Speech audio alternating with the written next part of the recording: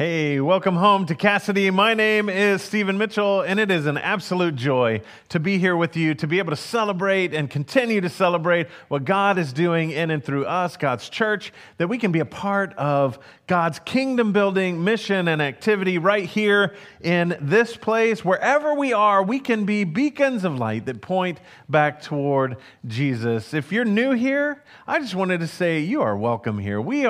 Not only are you welcome, we're excited that you're here. Thank you so much for joining us, whether you're joining us online or in person. We are just excited, over the moon excited that you have chosen to spend a bit of time with us today, celebrating who God is and what God is doing in our lives and how we can be different because of it. We recognize that we're not perfect.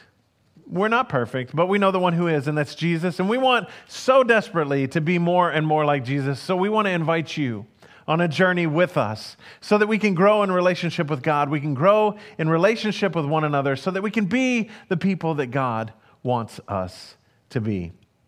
We've been on this series during this season of Lent, this season of preparation for Easter, that we have been on a worship series called I Am, which is taking a look at the Gospel of John. John was one of Jesus' closest friends, disciples, one of the earliest disciples that Jesus had. And John records some specific statements that Jesus makes about himself. Jesus in his own words, where he says, I am. There are 7 statements in John's gospel where he does that. And we've been looking at this for a little bit. We talked about how Jesus is the bread of life, how Jesus is the light of the world, how Jesus is the sheep gate. And so we're going to continue that today. But if you are new here, just know that or if you've missed a little bit, just know that you're not going to be that far behind. We're going to catch you up real quick. I remember when I was a kid. Now, some of you, this is going to come as a shock. Truly, you're going to be confused by the whole prospect of it. Is that I wasn't always all that well behaved. I didn't always do what I was supposed to do. I wasn't always obedient to my parents or their wills. And this used to frustrate my dad. More than anybody else, it frustrated my dad. My mom would act as like the peacekeeper, the go-between, the one who would reconcile and return our family to right relationship. And it was because my dad and I were just like oil and water most times. But one time, in particular, I remember my dad came home from work and my mom I had done something to frustrate my mom. And my mom told me, when your father gets home, you are going to get a whipping. I don't know if you've ever heard those words, but they struck fear into little Steve, and Steve was concerned that when Dad got home, I was really going to be punished. So I'm trying to be a super good boy so that maybe Mom will forget to mention it, or maybe Mom will have a bit of compassion for me and not have Dad spank me. And Dad got home, and the first thing she said is, you need to discipline your son. I don't even remember what I did, but whatever it was enough to make her mad. And Dad, maybe he had a great day at work. I don't know, but he said, why should I discipline? It wasn't a blanket check of, okay, I'll go get the belt. Why should I discipline him? And she explained to him whatever I had done, and he said, okay, and he went and got the belt. And I was like, no, this is not going the way that I had hoped at all. And my dad took me around into my bedroom, which was away from the kitchen where Mom was, and he shut my bedroom door. And he said, now, son, I heard what you did, and you shouldn't have done it, but I don't think you should get spanked over it. So if you can keep a secret, I'm going to take care of this. And I was like, well, absolutely, I can keep a secret. As long as my hiney doesn't get beat by a belt, I will keep whatever secret you want. And Dad said, he took the belt and he hit the bed, and he was like, that's not going to cut it. And so he took the belt and he stepped out to the side and he hit himself on the leg because it sounded right. And he hit himself about the same way he would if it was my hiney he was hitting. And so he took my punishment for me. He hit himself and he looked at me, and I was supposed to say, ow, because that's what I did. And he did the 3 pops that Mom had demanded of him, but he hit himself on the leg instead of hitting me. And I'm telling you, it's an interesting thing. Like I said, I don't remember what I had done, and I don't remember if I never did it again, but I remember that my dad took my punishment for me. And it's truly an interesting feeling to have somebody take your punishment for you. We take notice. We take notice when other people do this. When people take punishment or give something extravagant for us.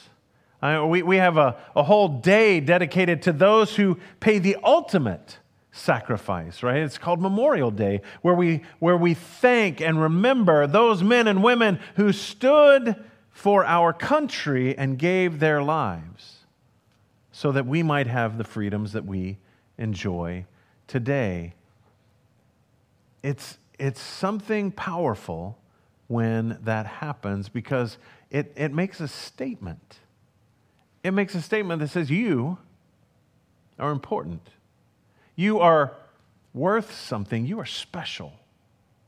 When they take your punishment or when they offer their life for you, it can be overwhelming. As a matter of fact, if we're honest with ourselves, it can cause us to struggle. We struggle because we don't think we're worth it. Or maybe we know we're not. If you ever pull up into a line at a fast food store or whatever, and they say, hey, the car behind you has paid for your meal, right? And you feel guilty because you're like, well, I didn't need that. And so usually it starts this chain reaction of, well, if they paid for mine, I'm going to go ahead and pay for the one behind me because I don't want to be the one that just receives without giving. Or if you have ever received a gift from someone and you didn't have a gift to give them in return and you felt ashamed. Anytime people do things for us, it can make us feel less, like we're not as important. If somebody stands up for you to hold you up, you can feel like, you just weren't strong enough to speak out on your own. It can be very uncomfortable. And I believe that sometimes knowing what God has done for us can give us this same feeling, the feeling that we're really not worth what God has done for us. We're really not worth it, or maybe we're just not special enough that He should have done those things.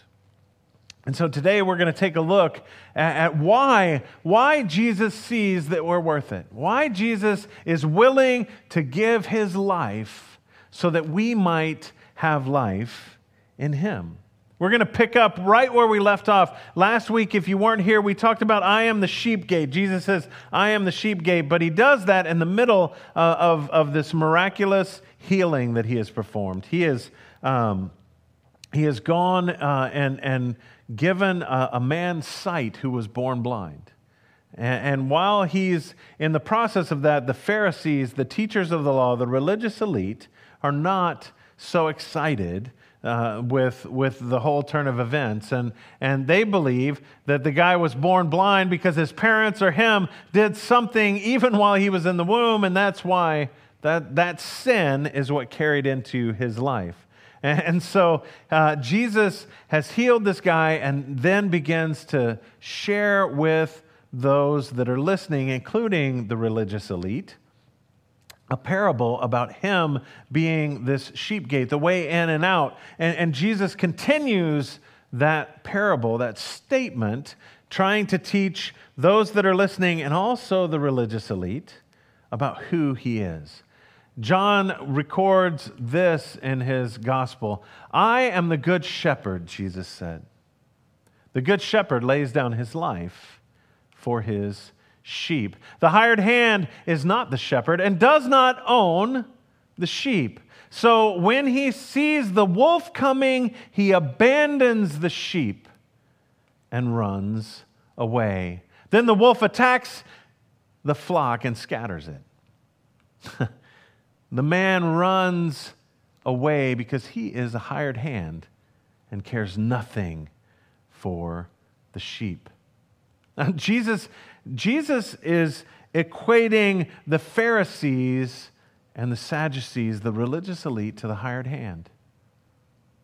That God has created this community of faith. That God has placed them as the hired hand to help out. And Jesus comes into this as the good shepherd, and he is the one that is willing to go the extra mile. But the hired hand flees when a wolf comes near.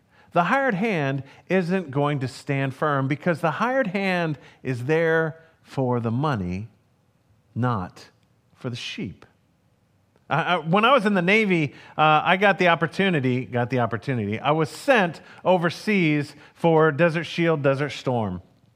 I spent about a year in the United Arab Emirates and in that general vicinity. And while we were there, I was performing my first job in the Navy. My first job in the Navy was to clean toilets. It was so spectacular. After A school, after you learn your trade in the Navy, then usually you go to first lieutenant, which is where you clean floors and toilets and do the general upkeep of things that need to happen. And I was doing that in the Middle East because somebody has to do it there too. But while I was there, I had been transitioned to go and work with the security team. And the security team was trained by a group called EOD, Explosive Ordnance Disposal. These people are legitimately crazy, and because for a living they go and disarm bombs and blow things up. The blowing things up was cool. The disarming bombs, not so cool. But they taught us how to have be the security force for Naval Air Station Abu Dhabi, which doesn't exist anymore, and it was only there for a short period. But we were the security team for that. And so I'd gotten my training on the M60 and on the 50 caliber and an M16 was I had an M16 that was mine, and I had a 45 that was mine, and I had weapons that I used to guard. Now, most people in the Navy don't get their weapons certifications because they don't need them. On a ship, you rarely have to do hand-to-hand combat or any of that. And so I'm there with all of these weapons, and I feel pretty good about myself. And we get done with Persian Gulf, and I go back to the States. And my weapons stayed with the ship because they weren't my weapons. They were just assigned to me. And I came back to the United States, and after leave, I went back to work. And one of the first things that I had the joy and privilege of doing was going to watch. Watch in the Navy is guard duty. You're guarding. And I had been doing this for months and months and months, and I knew what guard duty entailed, and so I showed up to the hangar where we kept $6 million aircraft, and it was very expensive helicopters, and I was there to guard them. And the guy that was on watch before me takes off the watch belt. It's this white belt, and on the white belt there is a baton. Right? No weapon other than a baton. And he hands it to me, and as I'm putting it on, it dawns on me that I don't have my pistol or my rifle or any of that. And I'm like, what am I supposed to do with this? I was a little vocal about it, vocal enough that I got to talk to the officer that was on duty about my hesitation, that I felt that it was unimportant for us to have this, because if somebody showed up, I wasn't going to even try and stop them. That was the reality of it. I wasn't those helicopters didn't matter a lick to me. And if they wanted the helicopters, I was going to be like, hey, would you like a nice new baton to go with your new helicopters? And the officer told me, hey, we're just trying to keep people in the Navy from taking our parts, because there was some of that would happen. If you didn't have enough parts, you would go and borrow them from your neighboring squadron. And I heard what he was saying, but to me, I was like, I'm out. If somebody shows up, I am not in it because none of this matters to me. None of this matters to me. Now, it's very self-centered, and I was pretty self-centered at the time, but what Jesus is saying is, hey, I've put people in charge of you, but they're only hired hands, and the minute that the wolf shows up, they're out because they're not in it for you, the sheep. They're in it for the paycheck. They're just hired to be there. But Jesus wants us to understand that he is not like that. That is not his role. That is not who he is. That is not what he is all about. Jesus says, I am the good shepherd. I know my sheep, and my sheep know me. Just as the Father knows me, I know the Father. I lay down my life for my sheep. See, this is what it's all about, friends. The Good Shepherd stays regardless of the cost. Why? Because they're his sheep. He cares for the sheep. The Good Shepherd loves his sheep. And love will compel you to do some crazy things. There is no cost too great for the shepherd because he loves his sheep. There is nothing that will prevent him from protecting and doing all he can to make his sheep know that they are cared for and to be protected and to be loved. No cost too great. The hired hand is out, but the good shepherd will stay no matter what, even if it costs him his life, because he will do what he can to keep his sheep safe. Jesus continues, I have sheep that are not of this sheep pen, and I must bring them also. They too will listen to my voice, and there shall be one flock and one shepherd. Jesus takes a little bit of a detour in this statement, and it can sound like he's changing direction, but truly he's saying, hey, the good shepherd loves his sheep, and there are more sheep than you would be willing to understand. Remember, he is talking to the religious elite, and while he's talking to the religious elite, he's letting them know that, hey, the people that you don't even think are worthy are the sheep of my pasture, and I am the good shepherd for them too.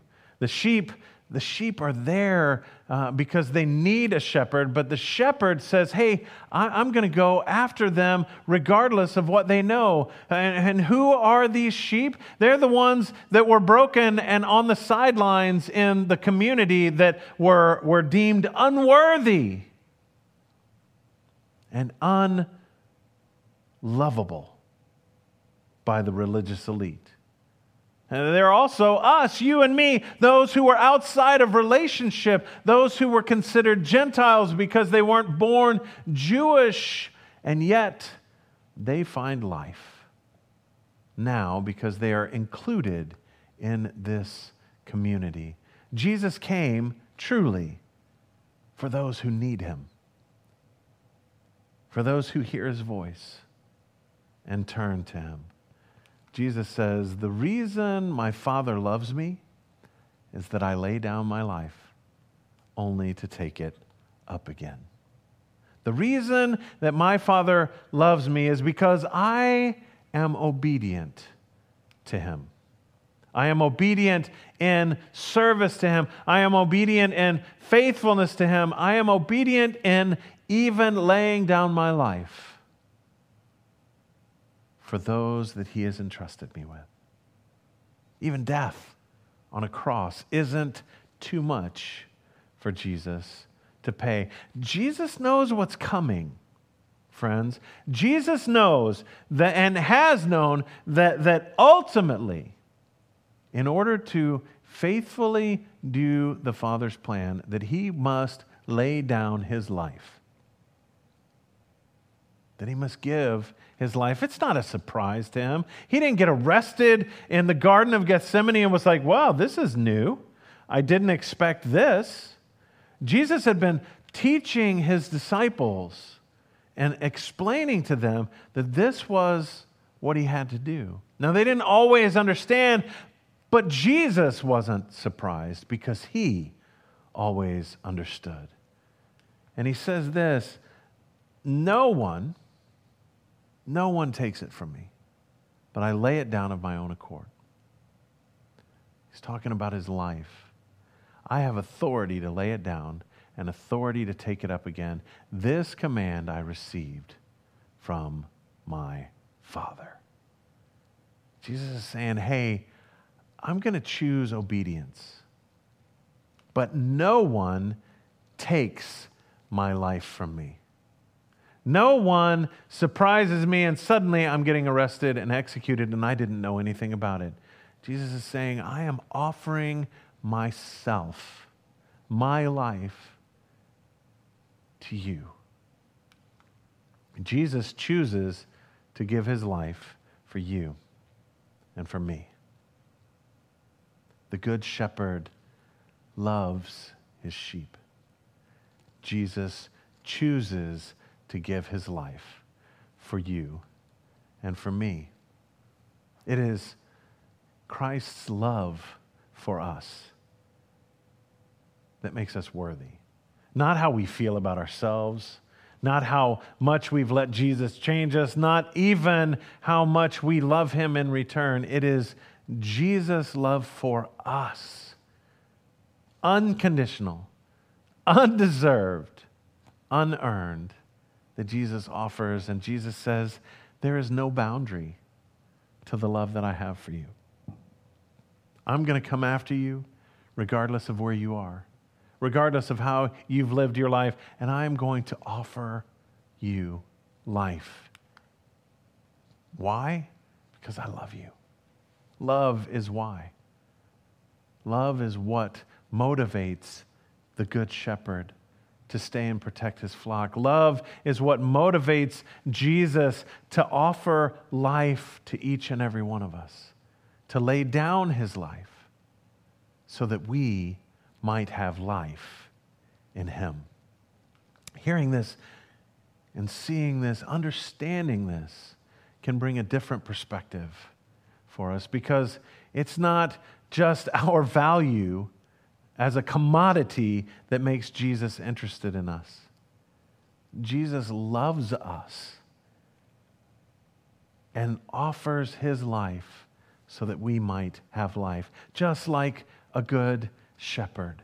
And he's explaining this to the Pharisees and the religious elite, and he's explaining this to the people then, and he's explaining it to us now, saying, I still love you, and I would do it all again in an instant. And so that leaves us with a question of, how can we respond? What can we do for this great love? What is it that we can do? And truly, it's not an act of, I need to do something because God has first done something. We don't have to feel guilty, and that's why we do it. But instead, let's listen to the shepherd's voice, the one that calls out to us in the darkness, the one that calls us back into community, the one that offers grace, the one that shares love. Let's spend time in the presence of the shepherd, listening to his voice, so that we know where he is calling us to, so that we can follow where the shepherd leads us, so that we can be attentive to his voice and that we go where he is leading us, so that we can share in the life that he has imagined for us, and then we can live how the shepherd desires us to live. Following him faithfully, loving him in return, and allowing ourselves to be transformed so that we can live how the shepherd desires us to live. I mean, God desires for your care and well-being. God loves you so much so that Jesus comes into the world so that we might have life, because we couldn't do it on our own. And if we believe that, don't you think it's time we started acting like it? Let's pray. Holy God, we need you. Each and every moment of each and every day, we need you. So draw near to us. Surround us with your love and grace. Embrace us in this moment and in every moment to come, so that we might grow in relationship with you. Help us to recognize the great gift that you have given us. Help us to listen to your voice. Help us to follow where you're leading.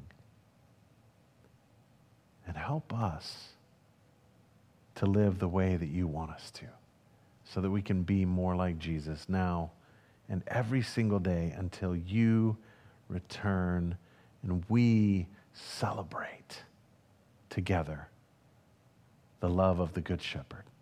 We pray this now in the name of God the Father, God the Son, and God the Holy Spirit, and all of us agreed and said, Amen.